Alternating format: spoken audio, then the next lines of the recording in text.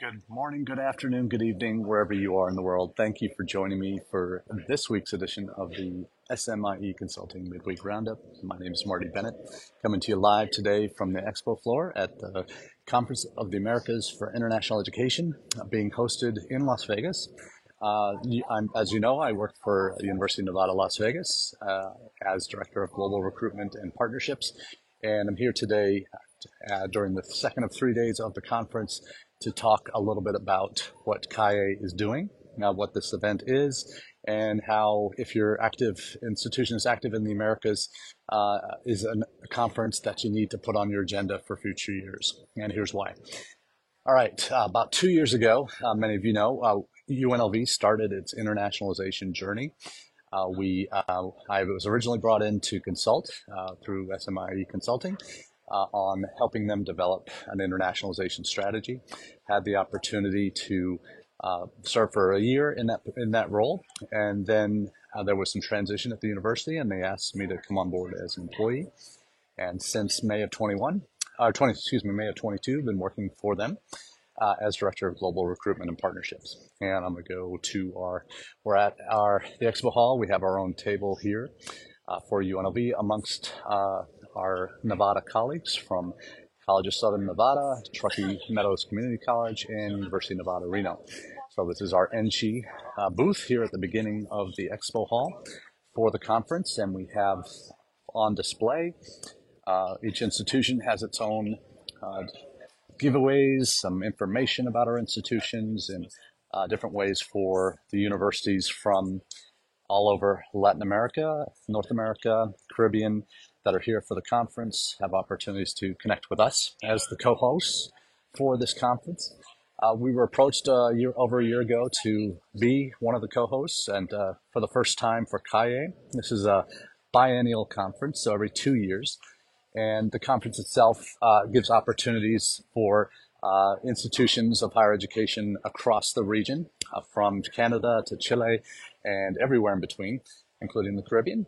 There are 28 countries that have members at CAEI for this conference. So it's a fairly robust one. We're the first, and one of the things that we are very grateful for is we are the first U.S. city to host the CAEI conference.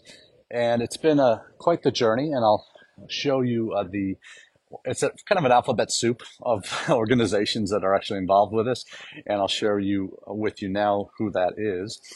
There is a organization called OUI, IOHE, and it's multiple acronyms here because of the multiple languages spoken throughout the region. So OUI, IOHE is based in Montreal, and as where their headquarters is, the executive director, David Julian, is based there, along with his team that helped organize this event, the CAEI conference. You'll be able to see over here on their booth here that it's every other year. This is the first in-person conference since Calgary in 2019. I think that's 2019 or it's 2010. 2010, sorry. First in person since Bogota in 2019. So there was a virtual version in Santiago, Chile in 2021, but the first time that this conference has been in person since then. And we in Las Vegas are the first to host the CAEI conference as a U.S. destination. So we've been very, very much involved in the planning process. For those who've organized and hosted big conferences in their cities, who've been NAFSA regionals, you know what the work that goes into this. The conference itself has over 650 attendees from across the region, as I said. Even a delegation of about 28 individuals from China, institutions in China that are here looking for partnerships.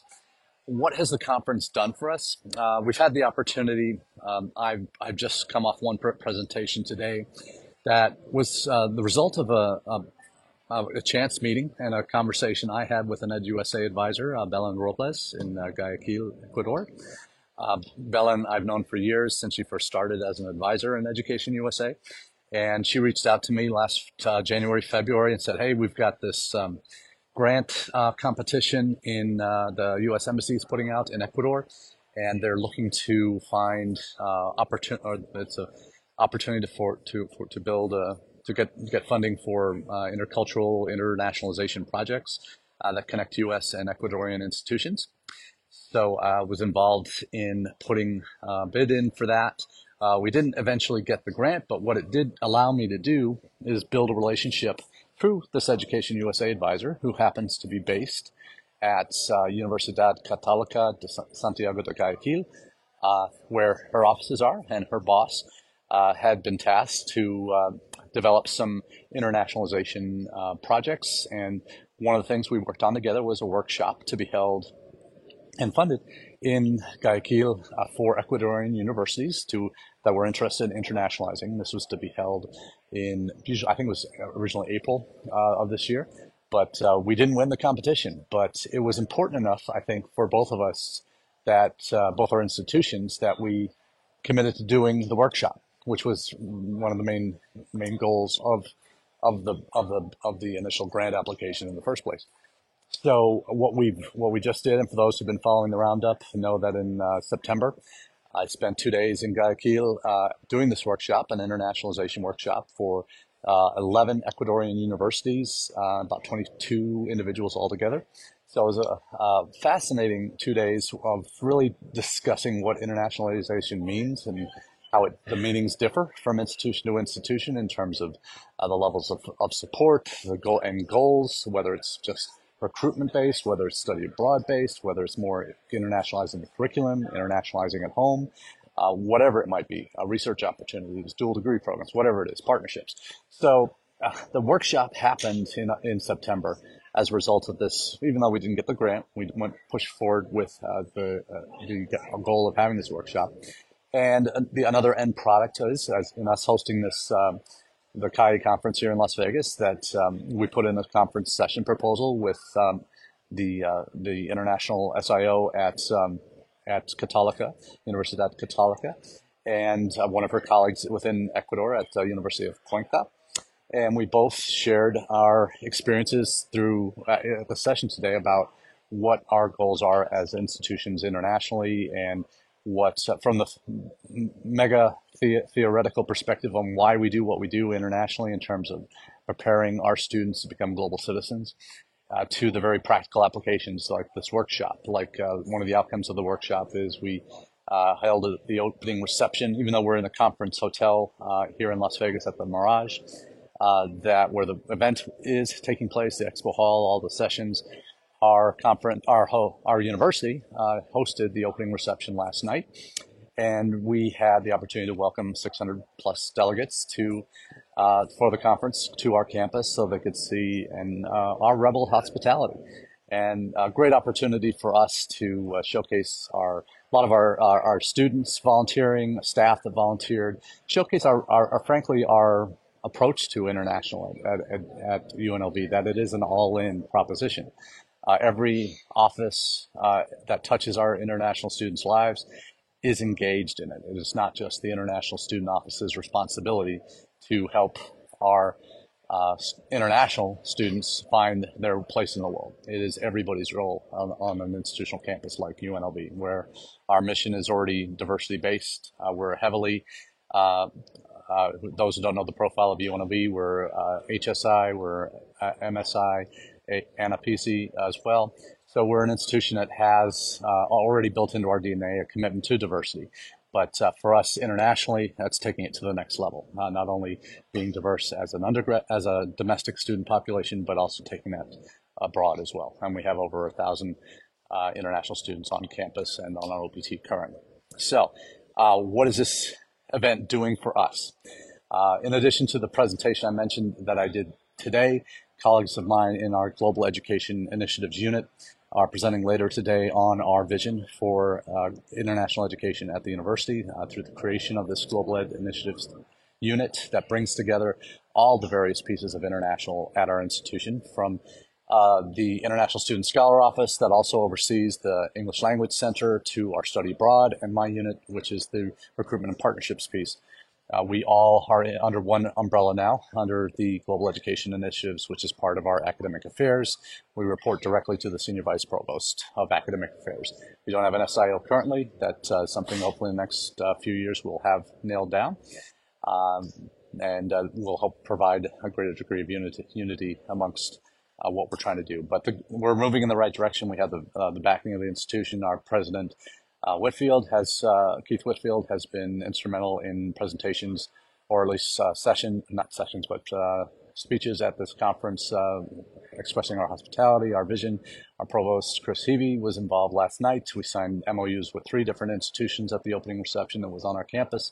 So giving us an opportunity to share with our new partners that we value them, and that we wanted to showcase them and the potential of what those partnerships can be. So what this conference is not is a direct recruitment conference. So if you're strictly in international enrollment and recruitment and going after students in various countries, this is really not that kind of a conference for you. But it is a conference that allows you opportunities to, if you have partnerships as part of your responsibilities, it's definitely a place you want to be at. Education USA has had a substantial presence here. This was one of the goals that I was encouraging our colleagues at ECA to have a robust presence here. We've got all 3 REACs for the region. Hita Morricone, based in Rio. We've got Ana Villavicencio, based in Quito, Ecuador. And the newest REACT to join the EdUSA family, Giselle, who is originally been based in Buenos Aires for a number of years, was a former EdUSA advisor herself, and is as is the tradition in the Western Hemisphere amongst the REACTs here. They all started as advisors. And had previous experience before they moved up to the REACT position. Giselle is going to be based in Mexico City, so she's taking our good friend Maria Mercedes Salmon's place there as REACT for North and Central America and the Caribbean. So I had a great conversation with Giselle this morning, talking with her about kind of the long history of Education USA, some of the things I was able to do when I worked in DC for Education USA when I was based at IIE. So really established a good relationship with them in terms of next steps, in terms of what I'll be able to do with Giselle in Mexico and Central America, Caribbean. There's great potential there. So just I need a few more of me to do what I need to do to make everything happen that I want to happen. So patience is a good lesson from this conference in terms of understanding relationships we're trying to build. Latin America is one of the more difficult regions to do well, and they require a long-term commitment, and they require starting small with partners. One of the outcomes of this workshop I've been talking about is we're one of the presenters from our end, Dr. Alicia Rico, I mentioned. She's going to be leading a group of students, Spanish language students, to Ecuador in the next year, working with the Ecuadorian network called REIS, which has institutions in 3 different regions, geographical, cultural regions within the country of Ecuador, giving our students an opportunity to really engage with all of those 3 regions, starting with a COIL/virtual class for a number of weeks, culminating in an in-person visit, faculty-led program, short-term program to Costa Rica, to Ecuador. Where am I? Now, Costa Rica. Why do I have Costa Rica on my brain? If you can see behind me, there is the CAEI conference is next in 2 years' time, in fall of 25. We'll be in Costa Rica, and the Costa Rican universities have a very robust presence. They have an excellent booth, probably the best booth in the pavilion in the exhibit hall today. And having opportunities yesterday, today, and tomorrow to meet with the universities that are represented in the delegation. They're all being extremely encouraging about partnerships, and for me, that's like I said, that's half my job. So there'll be some very strong connections we'll be making with them over the next couple of days, and in the months to come before they host in 2025. So by that time, hopefully we'll have 2 or 3 robust relationships with Costa Rican universities that will have led to substantial programmatic opportunities for UNLV students to visit universities in Costa Rica, even for short-term 1 or 2, 3 week programs, in things as unusual as midwifery in nursing programs. That one of the partners we talked to, potential partners we talked to, has a simulation hospital, that training hospital for nurses that are going to be involved in pediatric nursing or LBGYN nursing. So there's some great opportunities for our students, and opportunities potentially for dual degree programs or 3+2 programs. So a lot of potential here through what's coming with Costa Rica as the next host for CAEI. But the reality is, it is a region that requires work. It requires relationships. Relationships take time. Relationships need to be invested in. In my session today, we're talking again about the practical applications of what we do in international education. One of those is through the relationships we develop with each other as individuals working at institutions, and they often drive, whether it's faculty, whether it's international partnerships people, whether it's SIOs, whatever the case may be. Those personal relationships are what drive so much of what we do. I know for a personal experience, we signed, as I mentioned, 3 MOUs last night at the opening reception. One of those was with a partner that I met also earlier in the year, actually at NAFSA this past May. And we agreed for me to visit him in September, as immediately after this Ecuador trip that I've been talking about, the workshop I did there. And that has led to just a day getting to know him.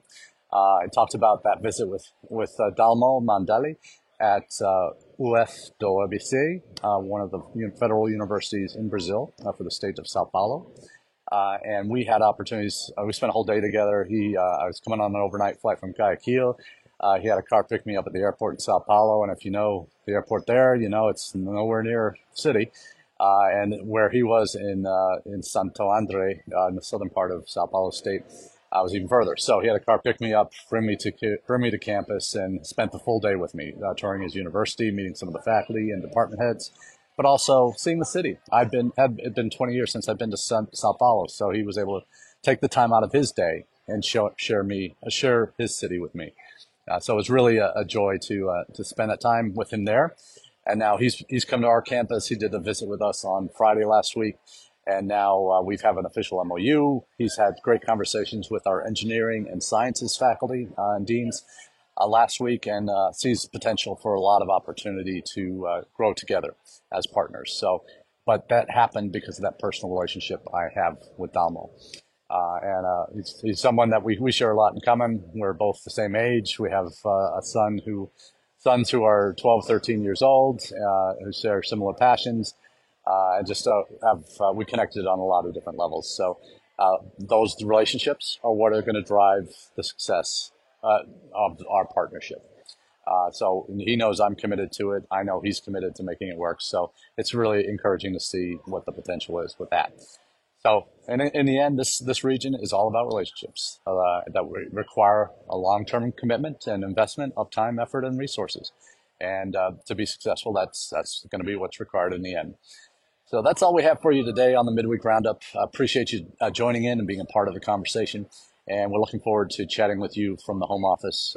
Actually, no, I take that back. I'll probably be taking a break next Wednesday. I'm going to be visiting family in Massachusetts, and then hopefully connecting on the Wednesday before Thanksgiving, if not sooner. So until then, have a great day, and we'll take care.